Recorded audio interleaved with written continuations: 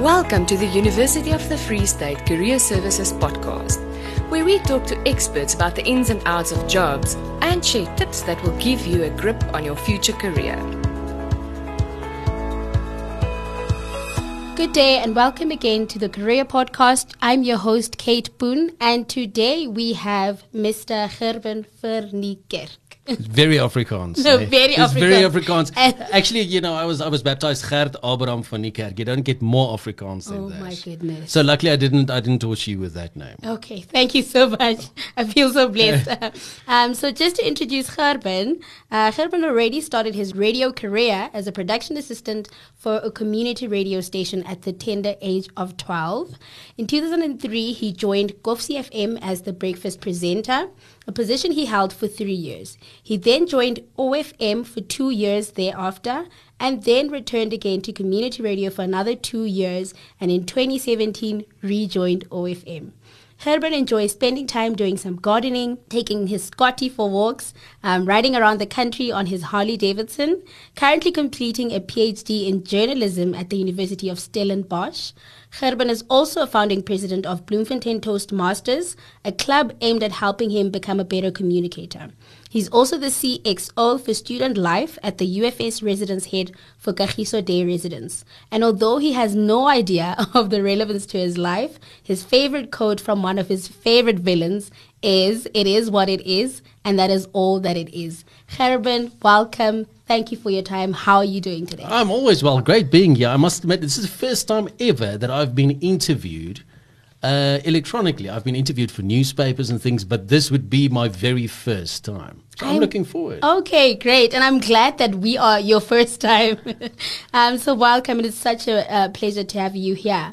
And before we unpack your job and, you know, all that you've done in the amazing years of your life, tell me about the best day in your career. When was it and what happened? It was quite strange. Obviously, I started radio when I was very young, and then I did, I started at Koffsie FM. And what happens when you're at campus radio, you tend to think nobody listens. True. And I did a crazy breakfast show, and if I have to think back about all the things that I've done, I was probably the least politically correct person in the world. And randomly, I was walking on campus and a guy came to me and he said to me, "Listen, I really enjoy your show." And I said, "Thank you very much." To this day, I don't take compliments well, but I said, "Thank you very much. I really appreciate that." He said, "You know what? I was on my way to commit suicide. I listened to your show and I just realized, you know what, there's some laughter in life still left." So that was the first time that I realized that radio is very powerful. And the first time I realized that I made it was my first stint at OFM. I was in a production studio and I was struggling to read something, and it just dawned on me, you know what? All the work, everything has brought me to this moment, to this bit of struggle. So that was, those are the two moments that really stand out. Definitely. What a journey. So tell me a bit about it. From being a student to now being the professional that you are today and being the pioneer that you are, I would say, in radio. Please share, because you're currently also pursuing a PhD in journalism. What did your academic journey look like and how did it start? Was it always straight? Was there some curves and bumps along the way? How did it all happen? So it's actually an interesting story. So I never got matric exemption. Okay. So I got to the university and they said, well, they can't, admit me to allow me to the university because I don't have matric exemption. And I went for those tests, where they have to have a look. And I went through the test and they're like, "Mr. van Niekerk, there seems to be an intellect, but the willingness doesn't seem to be there." And I'm like, "Well, is there nothing you can do?" And he's like, and we just think, it's like, "No, but your M score is just too low." He's like, "But what do you want to study?" I was like, "No, media studies." He's like, "Welcome to the University of the Free State." I got admitted to the university. Sounds like a hospital, got admitted in 2003. And by my second year, I realized that I'm just actually a little bit lazy. So I studied and I finished my degree and I finished my honors and I did an honors in psychology. And when I applied for my master's degree, they told me that I can't do my master's degree because I don't have matric exemption. I said, "Well, I have 4 degrees. No, you don't have matric exemption. Oh, so I had wow. to go and apply for provisional matric exemption from the day that I left matric to that moment. It was 2,500 rand, which is ridiculous. Yeah. So then I did my master's, eventually completed that, and now my PhD in Stellenbosch, which is a bit different. Everything was revolved around radio, but the PhD is a little bit more. It's a bit different. Something Really? else. Yeah. Okay, interesting, I would say. So let's say then you didn't study media studies, and especially because for you to even get to media studies was a bit of a struggle or a challenge rather, and you weren't in radio presenting. What else would you have liked to do, or would you have been seeing yourself doing? I would have loved to be in advertising. I would have loved just to think, and that's a large part of my work at the moment is to conceptualize, think about ideas, and do crazy stuff and see what works, and then take it back a notch from there. So I think if I can have my life over again, I would definitely do advertising. They say it's a cutthroat business, but I cannot see that comparing to radio in any sense of the word. Makes sense. Makes total sense. And I think also now, relating back to the personal story that you shared, when you really realize how significant and how powerful radio is a tool in connecting to people, and bring us back now to real life. You're not in advertising. What do you think makes you so unique in what you do as a radio presenter? What makes you good? You know what? The biggest struggle always when you start your radio career, and especially your campus radio, community radio, wherever you start, is that people tend to have this radio persona. They try to have this voice. This is 9.7 Highveld stereo playing Joburg's favorite hits. And that takes time to unlearn. And I think what makes me relatively good is that I try to be as close to my personality as possible. When I make a mistake on air, then I say, I was just having the worst day ever. Because you can't, if people perceive you as being fake, then they won't like you. I mean, you've met a person, and when you're talking to this person, you realize this is not the real person I'm talking to. This is a little bit of a persona. So I think what I really try, and I still struggle to this day, and I've been broadcasting for many years, is really to steer away from the radio talk, top of the hour, bottom of the hour, and really be as personal as I can. And as authentic as you can be, which I really think you do well. Thank you very much.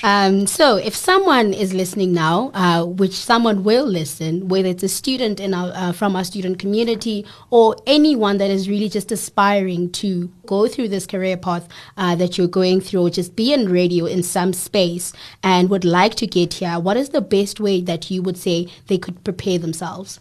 If I had an interview with a student the other day, and I asked, if you could have advice for other students, what would it be? And that student said, well, fill up the space that's been given to you. And I think that's my advice if you're at the university, whether it be Central University of Technology, any other university, or at Koffsie's, is join campus radio station. If you're not at the university, join a community station.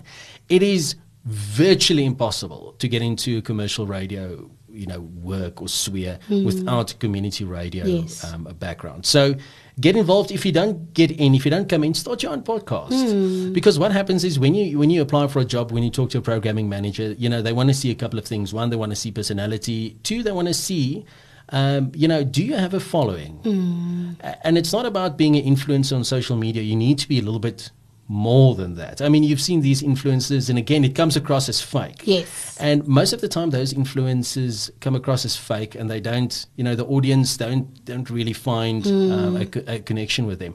So my advice is, get involved as soon as possible. If you can't, do your own thing. And this is going to sound very silly, cornerstone of radio is you need to be able to read.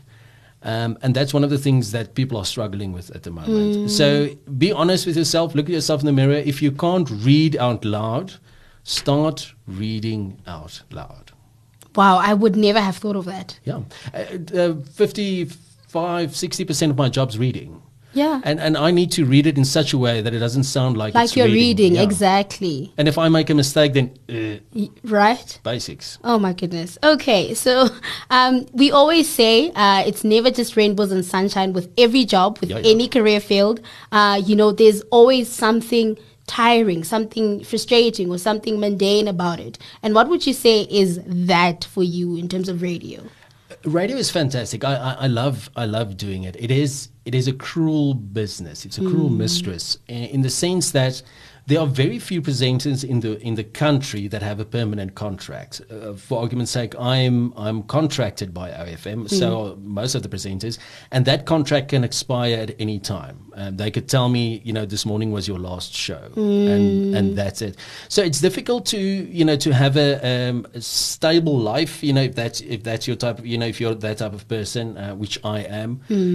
To do that and only that is risky. Is very risky, and especially with radio, one mistake, you lose your show, you lose your reputation, you lose everything. So it's high risk, but it's what the CEO always says at OFM, it's the best job in the world. It's really fun, but scary. Definitely. Very scary. I think we always just see it with all the big radio stations as well in the country, how today you're the biggest presenter on a radio station, and tomorrow you're not there. I mean, if you can mention 5 professional radio presenters over the age of 55, I'll be very surprised. It's just not, it's just not a type of, a career path in the long term. That's why if you want to get into radio, you need to get into radio as soon as you can. Yeah. And when you join a radio station, do as much as you can. What we found with people joining Kof CFM is, they realize, well, we don't get paid. And then after 3 months, well, this is a lot of effort. But don't see it as a job. See it as a way for you to gain free experience. Where other people need to pay to get experience, you're getting this for free. Definitely, I agree. And last then, share one secret about radio and about your job. Something that someone who's not in radio would never have guessed about it. About radio? Yes. A lot of things on radio are actually pre-recorded. Okay. Which there are shows that are pre-recorded. Most of the phone calls on most stations are pre-recorded because it's high risk. You never know what the person is going to say. So if you listen to your radio station and you hear someone being interviewed and you hear the music starting in the background, and by the time that the interview is done and you are done, the vocal of that song starts, that was pre-recorded. Oh, wow. And the timing is just, they work it out to say, well, if this entire interview, there's 16 seconds left, the next song has got a 16-second intro, they start the song in the background. By the time the interview finishes, the song finishes. There are many radio presenters that are never live. Never. Oh, wow. Yeah. Okay, interesting. Yeah. So now we're getting to the section of the interview where I'm just going to ask you 5 questions where you don't have to think about it. The first thing that comes into your mind, you say it. And I'm going to start now. All right, go for it. Coffee or tea? Coffee. Sweet or salty? Sweet. Remote or on-site? Remote. Okay. Every morning I? Wake up to go to the show. Literally, I wake up, my weekday shows are 5 to 6 in the morning, weekends 6 to 9. Oh. So I wake up every morning to go to work. To go to a show. And your favorite word is? It's a swear word. I can't use it here. I love Afrikaans swear words. There's just a little bit of a oomph into Afrikaans swear words. There are many languages, and Afrikaans isn't the prettiest language in the world. They say it's one of the ugliest because of all the sounds, especially in my name, Gerben. But damn, Afrikaans swear words. There are few things better in the world than that. Oh my gosh, Gerben, I think you are just as funny and as what you articulated in your bio or shared in your bio, that you're as real as it gets. What you see is really what you get. And I think I enjoyed this conversation so much. It was such a pleasure having you here. Continue doing the amazing work that you do. And I really hope that one person at least will really get to learn from your journey and feel that they can also do it and that it's possible for them. Yeah, for sure. Thank you for the invitation. It was fantastic being here. You must have a fantastic day. Thank you so much. You too. That's it for now. Listen to all our episodes to make sure that you get into the fast lane of career success.